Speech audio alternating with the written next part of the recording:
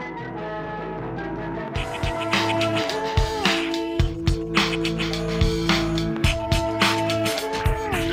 of 1999.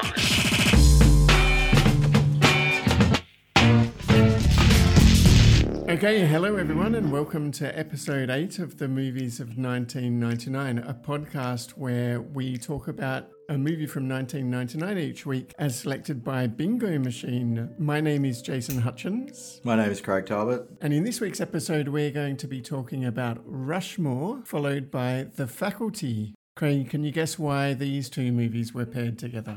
Oh, because they were set in a high school, Jason, possibly? That's right. They're both high school movies. High school movies with a difference, I think. Yeah. Both high school movies in Texas, as a matter of fact. Yeah, they're both filmed in Texas. We've moved to Texas and we're staying there. Now, one of our listeners asked that I talk about why I selected each movie each week. And in this case, Rushmore was on my list not because I saw it and not because I'm a Wes Anderson fan, because I'm not a Wes Anderson fan, but I selected Rushmore because it gets such good reviews. It's got a really high rating. So it was selected for that reason. I thought we couldn't leave it out of the list just because I hadn't seen it. I must admit, I'm very surprised by the Rotten Tomatoes scores of 90% and 91% for Rushmore. It is very impressive. It's impressive. That's one way of putting it. But let me just read the synopsis very quickly before we go into talking about it.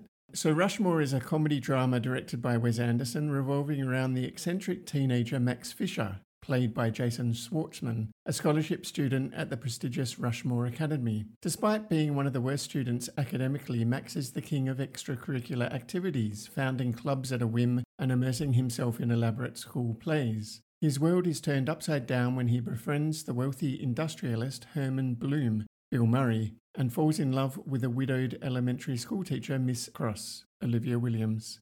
The film explores themes of friendship, ambition, and love through the quirky and imaginative lens of Anderson's direction, showcasing a battle of wits and jealousy as Max and Herman vie for Miss Cross's affection, leading to a series of comedic and heartfelt misadventures that ultimately drive Max to grow up in his own unique way. So thanks ChatGPT for your synopsis once more, and Craig, what did you think of Rushmore? I didn't mind it as a movie. I found it quite an uncomfortable movie to watch because the context is very close to home for me. So, being a teacher yourself, you mean? Yeah, being a teacher myself. So I did find it, with 2023 sensibilities, a very, very uncomfortable movie to watch from that point of view because, you know, a lot of what happens in the movie is the antithesis of what an actual teacher would do and how a student would behave. I mean, it's just something that, yeah, it felt uncomfortable to watch. I made that comment, I think, on the movie night to a couple of the guys. It's a decent enough movie. It apparently mirrors Owen Wilson's life a bit, and I quite like Owen Wilson as an actor. So I didn't realise that he'd also written the screenplay for this, but he and Wes Anderson wrote the screenplay together.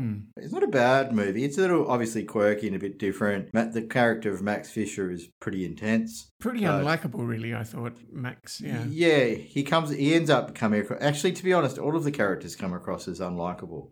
We've mentioned that several times over the podcast, how there are characters in the movies that you end up not really liking very much. I think we said the same thing about Holy Smoke in a lot of ways last week. For that reason, again, I didn't really enjoy the movie as much as I might have. It was beautifully shot, directed, all of those things. But yeah, just didn't really like the characters. Yeah, I think in terms of the unlikable characters, that really is something that was more common back in the 90s. I think there are a lot of movies that were made where the protagonist was not necessarily a good person or a likable person. Yeah, I think that's the case. It seems to be coming up more and more often. I mean, I've seen Jason Schwartzman in the movie Darjeeling Tea, I think it's called. The Darjeeling Limited, the other Wes Anderson movie. Yeah, the one about which the train. Is the one about the train ride. And Owen Wilson is in that as well. And I really liked that movie. I think I've watched that 2 or 3 times. It's just a movie which I would normally avoid because I don't really find high school movies all that interesting anymore. I live that life. I don't need to watch it on film. Well, what I found interesting, I guess, was that in the 80s you had all these John Hughes high school movies like The Breakfast Club, wasn't it? And Ferris Bueller and those style of movies. And I think these two movies that we watched are high school dramas, but they're really the 90s version of those. So they're doing things differently differently. So the director has a very particular style, rather than being as character-driven, I think, as those earlier movies from the 80s. I mean, having said that we didn't like the movie a great deal, it won 16 awards and it was nominated for another 16. Yeah. All minor awards, no Oscars or anything like that.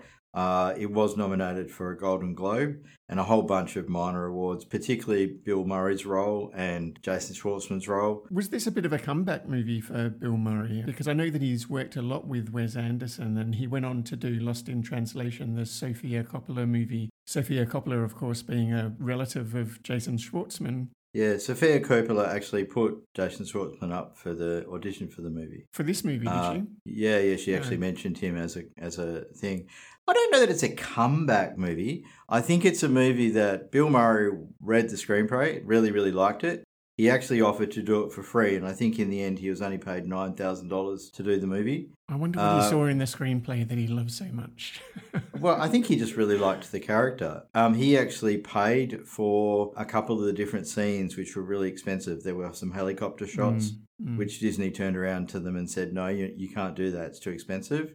Murray actually paid for that to happen. He paid him $75,000. So he got paid $9,000 and put out $75,000. So it's pretty impressive. Probably didn't make a profit in the end on that one. I guess the residuals on this might have been pretty good though. Apparently, I thought this one was quite an interesting little one. There's quite a lot of stuff about location, but one of the interesting things about Bill Murray is in the movie, he really dislikes his sons. The twins, I'm not sure if they're twins, but they are actually twins. Aren't they? Yeah, they're twins in real life, or at least they're brothers in real life. So Bill Murray genuinely found Keith McCauley and Ronnie McCauley quite annoying. Many of his scenes where he lashes out at them and insults them were actually improv. Yeah, so he's just like, I can't stand you guys. Yeah. They really did a good job at casting a couple of unlikable twin brothers. And this is our third movie with twins. There's a bit of a twin thing going on. I think last week, Holy Smoke, at the end, Harvey Keitel had twin children. Yeah, he had twins as well. That's right. And then in the Straight Story, there were the twins, weren't there? Yeah, that's third in a row. Actually, it's the Olsen twins, twins are obviously much in demand in Hollywood. If you want to get work in Hollywood, just be a twin. It's a bit of a twin Pete. Yeah, I don't know what it is there, but yeah, maybe next week's movie there'll be twins as well. You never know. Wilson and Anderson wrote this story about their experiences of being in private schools in the United States. Had they gone to the same high school? Not the same school, but they both went to schools in private schools in Texas. So Wilson was expelled from his school, St. Mark's School in Texas, and he also apparently had a similar kind of ambition to Max Fisher, very much lacking academic motivation, and he also apparently had a crush on an older woman. It was filmed at St. John's School in Houston, Texas, which was actually Anderson and his brother's old school. Both of them had those experiences, and that was one of the reasons they came together to do this movie, because they wanted to write about their private school experiences, which is fairly rare in the US. It's not a common thing to go to a private school in the US. Yeah, and it didn't really feel like this was a true-to-life retelling of experience in a private school. It is very exaggerated and very over the top, isn't it?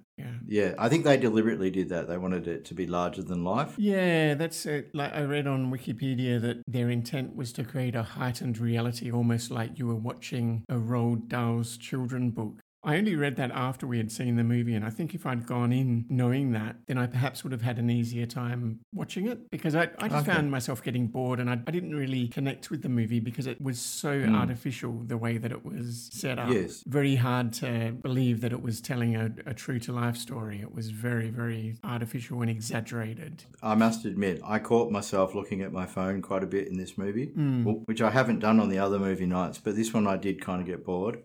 Also because I felt a bit uncomfortable, especially in the scenes where he's coming on to Miss Cross. I kind of didn't really enjoy that. Olivia Williams is the character, is the actor, of course. She's actually in another movie, famous movie from 1999. Exactly. I won't say which one. Exactly what I was going to say. And apparently... Oh, no, sorry. Apparently, this other movie was one of the biggest challenges as an actor, which we can talk about when we get around to watching that one. Well, hopefully that one will come up soon. We keep dancing around it quite a bit. Did you notice the pictures in Olivia Williams' bedroom, though, Miss Cross's bedroom? I didn't. So the pictures of her husband are actually pictures of Owen Wilson. So he kind of does a cameo in the movie through photographs.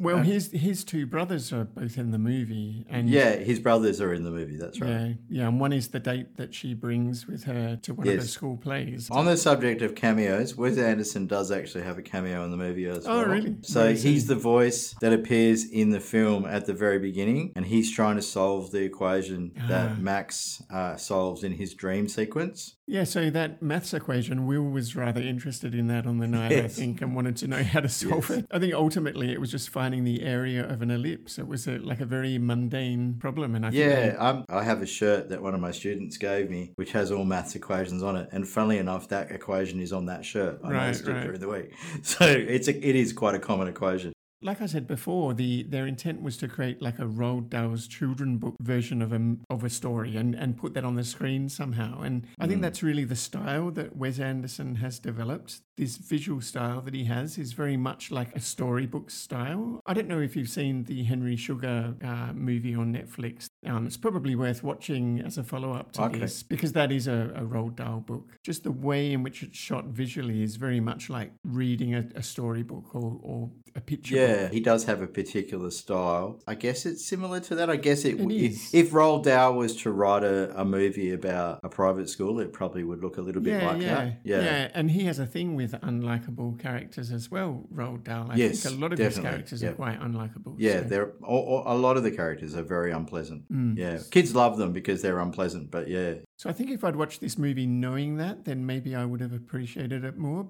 Wes Anderson obviously goes to a lot of trouble. There's that whole rapid fire sequence where it shows all the different clubs that he's started. And there's maybe a dozen of them, like the Beekeepers Club and the montage. But setting up each one of those little sequences would have taken quite a lot of time. Each sequence is only on the screen for a couple of seconds. So he really goes to a lot of painstaking effort to sort of set up these shots. But they don't have the payoff for me that I think is intended. I think Wes Anderson, that's one of his stylistic very trademarks. much so. Yeah, and like really bold colours, and he's got a thing with symmetry as well. Like everything has to be symmetrical and balanced on the left and right of the screen and stuff like that. Look, I think the movie was very well shot. The locations were very well done. It's interesting, there were reviews on IMDb, and I'm just looking at one here, and it says, most underrated movie of the late 90s.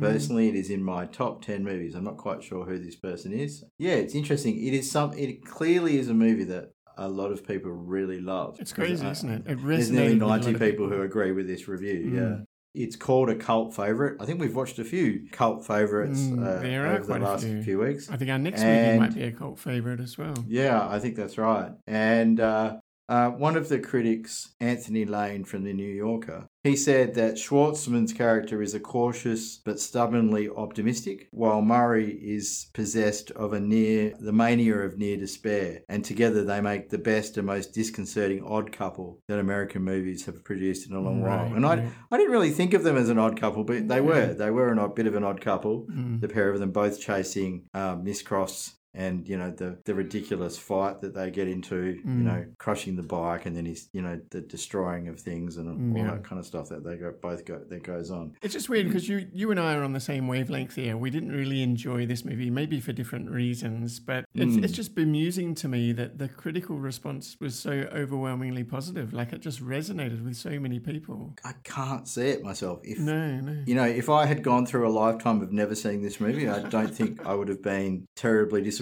Like, it's never going to be in my top 10. I think there's a couple of movies that we've watched so far, certainly The Iron Giant, and I have to be honest, I feel like I was pretty hard on A Simple Plan back on our first movie night. Right, here we go. And honestly, now that we've seen quite a few more movies from 1999, Simple Plan is rising up the... on its own, it's not an impressive movie, but when you compare it to a lot of this other stuff, it's like, actually, it was a better put together movie, a better plot, a more interesting story. It was actually a genuinely interesting story, That's right. Whereas a lot of these, and the characters I believed in a lot more Yep.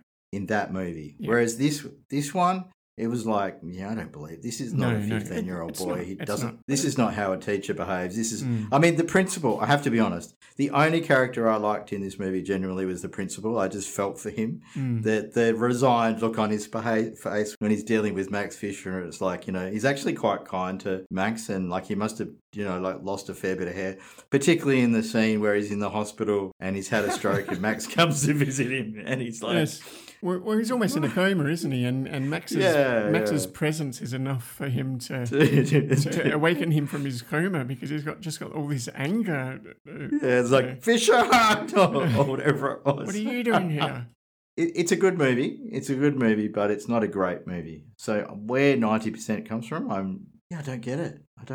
Yeah, there weren't any really laugh out loud moments for me, though. I think the closest was the antics of the principal for me, and a bit of Bill Murray's. I think there's a driving scene, like you can see the desperation in his eyes when his son's climbing into the car. Yes. All of that sort of stuff. He's done quite a few movies with Wes Anderson, Bill Murray. So.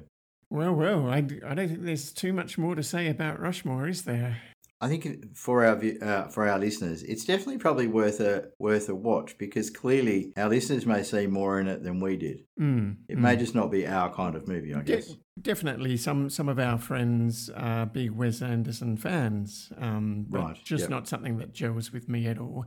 I guess the other thing to say is that in the movie, there's a whole subplot involving the Jacques Cousteau book. Yes. And Wes Anderson must be a fan of the old Jacques Cousteau, because his Life Aquatic movie with Bill Murray is basically inspired by Jacques Cousteau as well. So there must be a thread there as well. I mean, he was huge when I was a kid. Jacques Cousteau documentaries were a massive thing when I was a child. So that's Rushmore, and let's move on now to our B movie this week. And I should say that had I watched Rushmore back in the 90s, I would not have placed it on my A list, I don't think. It's just not my sort of movie. And like I said at the beginning, that's not why it was on my A list. Not that I'm trying to wash my hands of it. It's just not my kind of thing. But anyway, on to The Faculty. So The Faculty is a science fiction horror film directed by Robert Rodriguez and written by Kevin Williamson. The movie is set in Harrington High School in Ohio, but filmed in Texas, where the students discover that their teachers are being taken over by alien parasites. The story centers around a group of diverse students who, despite their differences, band together to fight off the alien invasion, threatening their school and potentially the entire world.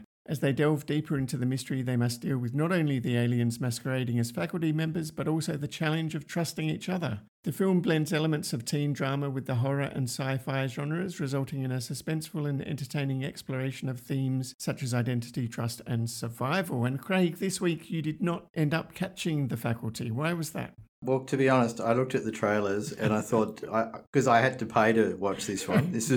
I had to rent this one. Right. And I was like, I really don't want to spend the money on this one.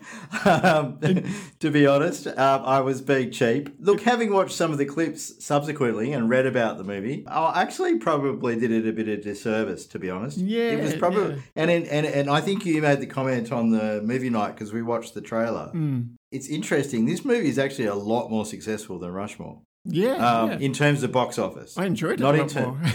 Yeah. It's got a 58% score, I think. 58% score on Tomato Meter and a 57% audience score. But it earned $63 million in the box office and is still continuing to earn money. Yeah. It's got a great cult following. It's a teen horror movie. And if you go in that mindset that it's for teenagers, it's like schlock horror, it's all a bit tongue-in-cheek, then you can enjoy it and it's fun. And what I really enjoyed about this movie as well was the diverse cast. Such a weird cast, because there's Piper Laurie from Twin Peaks as one of the teachers. So she was the lady who ran the sawmill in Twin Peaks. There's Christopher McDonald, who was Shooter McGavin. And I saw that. He was in The Iron Giant. There's Robert Patrick from Terminator 2, who hadn't really been in much else. There's Jon Stewart from The Daily Show playing one of the teachers. I mean, my goodness, Jon Stewart. Then Selma Hayek, who Robert Rodriguez had worked with in From Dusk Till Dawn, which was maybe a 97 movie. Then there's Usher, the recording artist. Frodo from Lord of the Rings, just a year or two before he moved to Hobbiton, so Elijah Wood.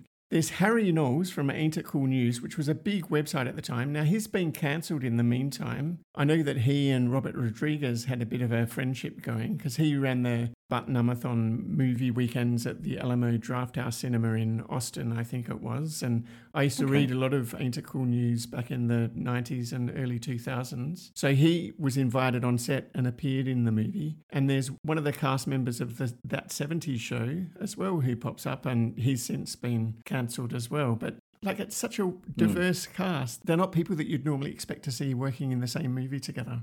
Yeah, and that's to say nothing of Josh Hartnett and Jordana Brewster and Claire DeVille, who have also all gone on to other diverse things. I think Jordana Brewster is very big in the Fast and Furious movies. I haven't seen them, sure. So that was her next thing. This is apparently one of her favourite movies, despite her success in the Fast and the Furious. Josh Hartnett's done quite a few different things, but he's pretty well known as well. He's well known for probably best known for the World War II movie Pearl Harbor. He's in that. What an interesting idea for a movie, because it's a high school movie in the style of The Breakfast Club, where you have these students that come together for various reasons. The teachers are infected with alien parasites. So the kids have to battle the teachers. You know, the secret weapon ends up being the drugs that this guy is making in his basement that dehydrate the aliens and which apparently is just caffeine in the end. That's right. Yes. I just wanted to go on a little rabbit hole with Elijah Wood if I could. Oh yeah, go down your Frodo rabbit hole. Go down my your Hobbit hole. My Hobbit hole. There you go.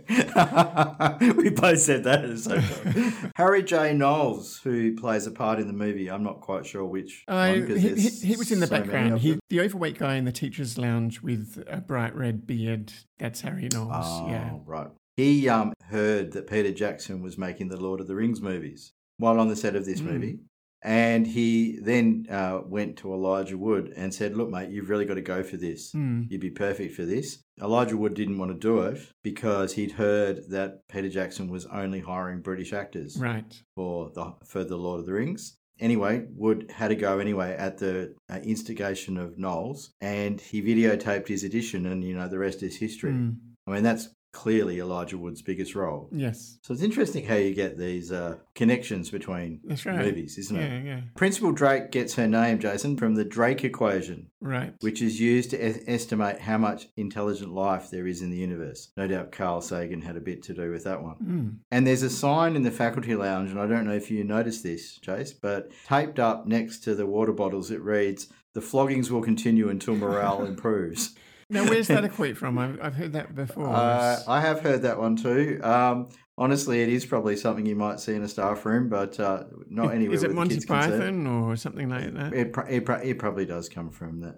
Yeah, oh, it's apparently it's attributed to Captain Bligh. Oh, okay. From The Bounty. Yeah, that would make sense. Who might have said it with a completely straight face, I guess. Well, in his case, it probably was a completely straight face. Yes, he was a pretty nasty character by all accounts.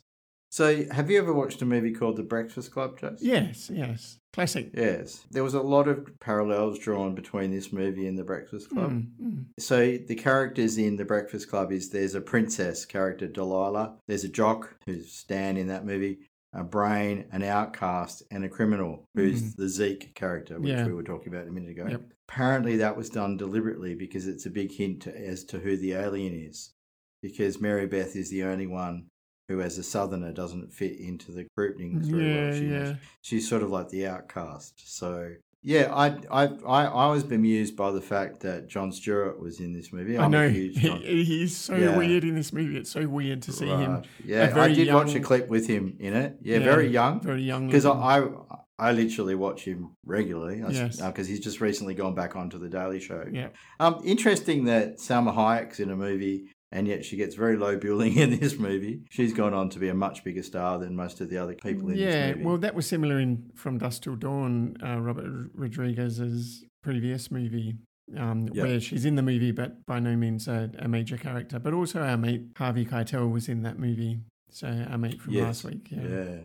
The parasite is called a mesozoan, Jason. I don't know what that means. Yeah, apparently. I don't remember them saying that, but they must have. Yeah, so the drugs that end up working to kill off the aliens in this movie are actually raw powdered caffeine. Yeah, it must dehydrate them because that's the whole point. The aliens need a lot of water. Yeah, I did watch one clip where they had the alien transitions into the water, and then there's a whole scene with her in the water and the alien, which looked very, very good. So the special effects actually looked pretty good. Yeah, they were done with just the right amount of cheesiness, I think, because I think Jon Stewart, he gets his fingers chopped off. You know how classrooms have one of those guillotines for cutting papers? Yes, I saw that. Yeah, so they grab the handle of that and use it like a sword and chop his fingers off, and his fingers then become sentient and wander around by themselves. Chase people, yeah.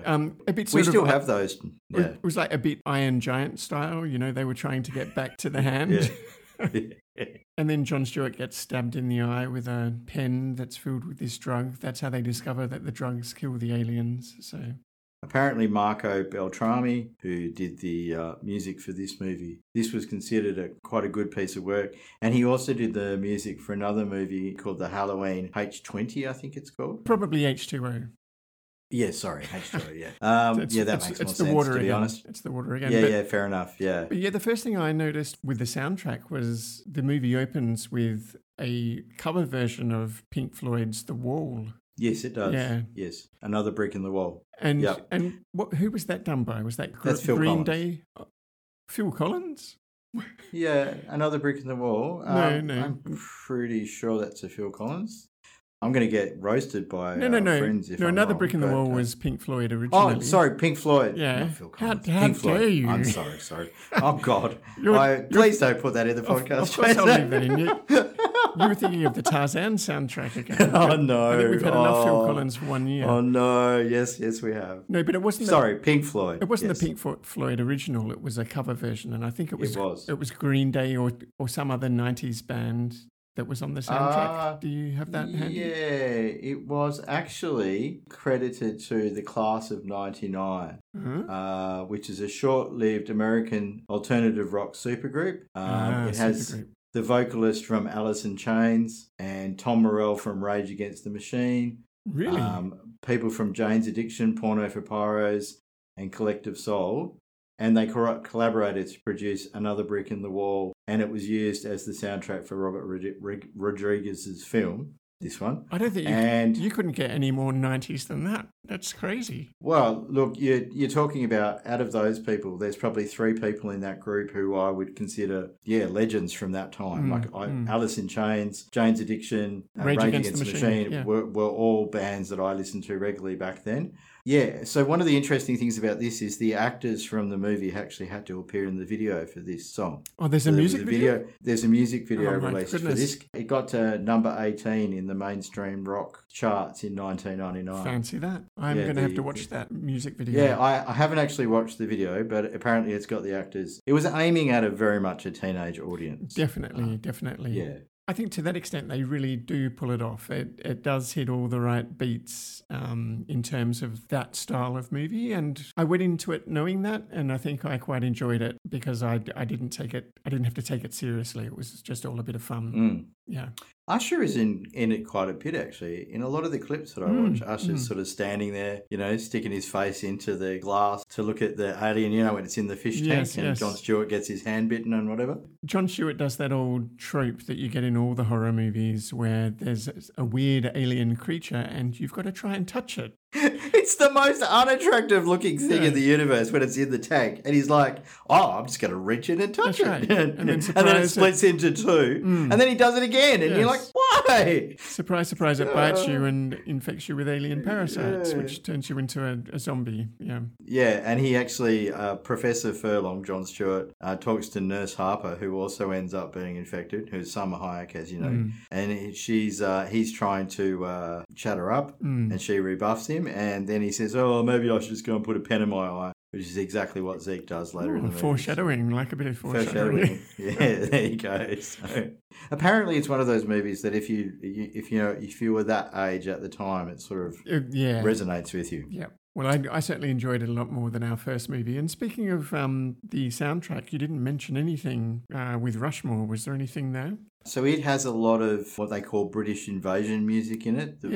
So Wes Anderson must have been a bit of a fan. Mark Mothersbaugh did the music for Rushmore, and there were a lot more songs apparently in the original script from that sort of punk rock era. In the end, only a couple of the songs survived. One thing I really noticed while we were watching it is the mix was really out of balance. Like the dialogue was quiet compared to the music. Yes. So when the music did come on, it really blasted. Yes, I noticed that because your bass, your subwoofer, which I'm guessing you must have hidden away. Yes. Your cabinet there was really working. I really noticed it for the first time in this movie. For the first time out of all the movies that we've watched, it was so noticeable. Just because it was so noticeable on its own, you know. That and the Office Space as well. You got a bit of a workout. Yeah. Well, we didn't mention Mike Judge's love for hip hop and he does that right into it. Completely out of place for that movie, but he does make a joke about it. Yes. At the beginning with the one of the characters listening to it in his car, but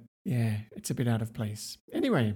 It's an interesting one. So this one was another early 1999 movie. Actually, it was originally shown on Christmas Day in 1998. Yeah. So it struggled a little bit, but mustn't have made it to Australia until later in the year. Yeah, both of these movies, both Rushmore and The Faculty, are strictly 1998 movies. If you go on Internet Movie Database, they're listed as 1998 movies, but it's the Australian release date that allowed me to classify them as 1999 movies. It does fascinate me that the takings for Faculty far outstrip Rushmore. And yet one has such high critic reviews. Yeah. And the other not. It just goes to show that you can make a silly horror movie and people will just go and watch it. Well, it's a formula, and they went into it trying to make that exact kind of movie, and they pulled it off. The one scene that I saw with a head with legs running around after there's a scene with that's the principle.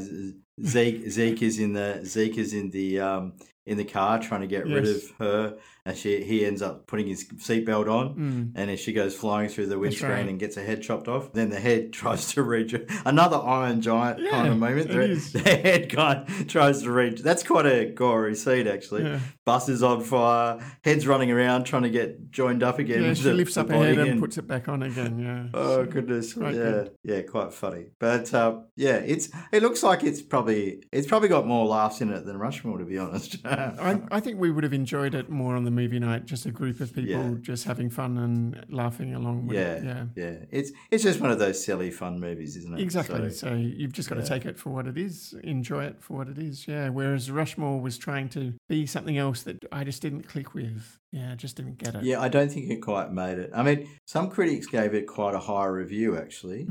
So, like Owen Gleberman from Entertainment Weekly, some of this is fun in a low-grade Hellraiser sort of way, but it reduces the script's mildest ambitions to hamburger. In The Faculty, it's Kevin Williamson's talent that turns it into a pod of itself.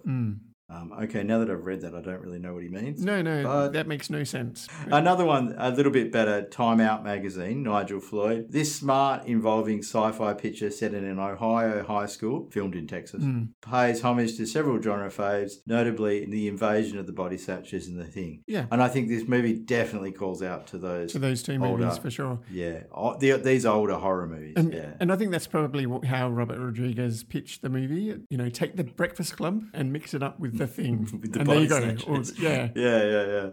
Yeah. Look, I'll have to give it a watch at some point. Well, horror gets a bit of a resurgence in 1999, and there's a couple of other movies that are coming up on our list that sort of started there's that one resurgence. in particular. Yeah, there's definitely one, isn't there? So. It was a rare case of both movies that we watched this week not really being on my radar at all. In previous weeks, at least one of the movies I was a fan of going into it. So it was a weird week. I'm glad we still managed to find things to talk about. Did these movies get reviewed by the venerable David and Margaret? I suppose Rushmore would have. Yeah, I don't think The Faculty did, but Rushmore definitely did, and we'll be hearing their opinion from them in a moment. Yep. In a moment, but let's just say they did not agree with one another. I am a bit scared by the fact that I find myself often agreeing with David, right, retrospectively. So he's more of a critic, isn't he? So whereas Margaret is probably more of your everyday movie watcher. So I think she's more willing to give movies a fair go because she knows the people who are in them and involved with them and things like that. I certainly get a feeling with the Australian movies that they review, then that sort of notches them up by half a star or something. Yeah, they're definitely I mean, they would have met a lot of these people because they used to travel to the festivals and all that. That's right. So, yeah. Right. Well, there you go. So shall we wrap things up there? Yes, that's there. Well, let's cross now live to this week's movie night for the rolling of the bingo ball, and we'll find out which two movies we'll be talking about this time next week. So let's go there live. Over to you, future Jason. Well, we're here live and we've got Will calling in. It's Will in the present. Are you there, Will? Billy Sims. Oh, poor connection. Are you with Judai? Numbers out. It's number 44. Number 44. 44. So you won't believe this because we've had 3 movies with twins in. Oh, you're joking. In a row, and this movie is Twin Falls, Idaho. You have to run it by me. Twin Falls, Idaho. Will Twin Falls, Idaho.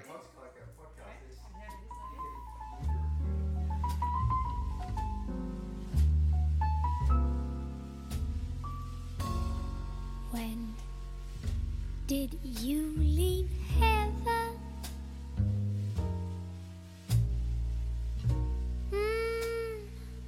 How could they let you go? Has everything in heaven? I'd like to know. When did you leave heaven? Angel,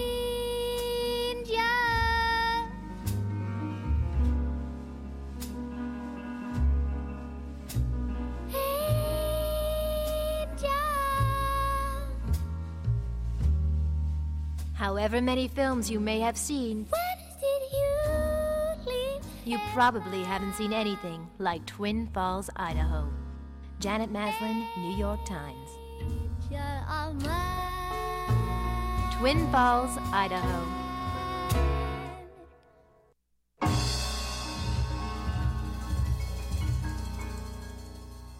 Anyway, what has Twin Falls, Idaho been paired with, you ask? It's been paired with Pushing Tin. God forbid you make the wrong decision. Because you know what? They're never wrong. Well, they can't afford to be wrong. There's our Connie, always sticking up for her husband. Continental 962 Heavy, turn left heading 140. In the ultimate high-pressure job, Maintain 4,000, expect to follow company traffic at 12. Nick Falzone was in control of everyone's life. Welcome to my sky. But his own. You okay? Yeah, I just got, work stuff. Do you want to talk about it? We just did. Can I have your attention, please? This is the new man. This is Russell Bell. I got a buddy in Denver who told me this guy was like the best controller he ever seen. He's sort of, interesting. I also heard he's kind of crazy. He let a 747 fly right over his head. This is funny stuff. I say the guy's a loose cannon. Takes one to know one, Nicky. He brings it in steep and tight. He pushes tin. What's your problem with him? I don't like what he said about you. What did he say? He said you were attractive. That's Russell's wife. The hell is she doing with Russell? Hello? Hey! If you ever want to sleep at night, don't marry a beautiful woman. He's got French tapes he's gonna loan me. Au revoir. 451, turn left heading 060, expedite. I must be losing my mind. I can't work. What exactly is it you think I did? I'm personally going to see to it that you go down in flames. Oh, you kiss my ass. Repeat that, Control. Negative, United. That was not to you, not to you. From the director of 4 Weddings and a Funeral, John Cusack, Academy Award winner Billy Bob Thornton, Academy Award nominee Cate Blanchett, Golden Globe winner Angelina Jolie. Fox 2000 Pictures and Regency Enterprises present. Are there people who find you charming? Well, they pretend because I try so hard. A story of life, love, marriage, You live with a nut job, you become a nut job. My husband is not a nut job. And other things beyond our control. Okay, you want your life back? You have to let go. Let go.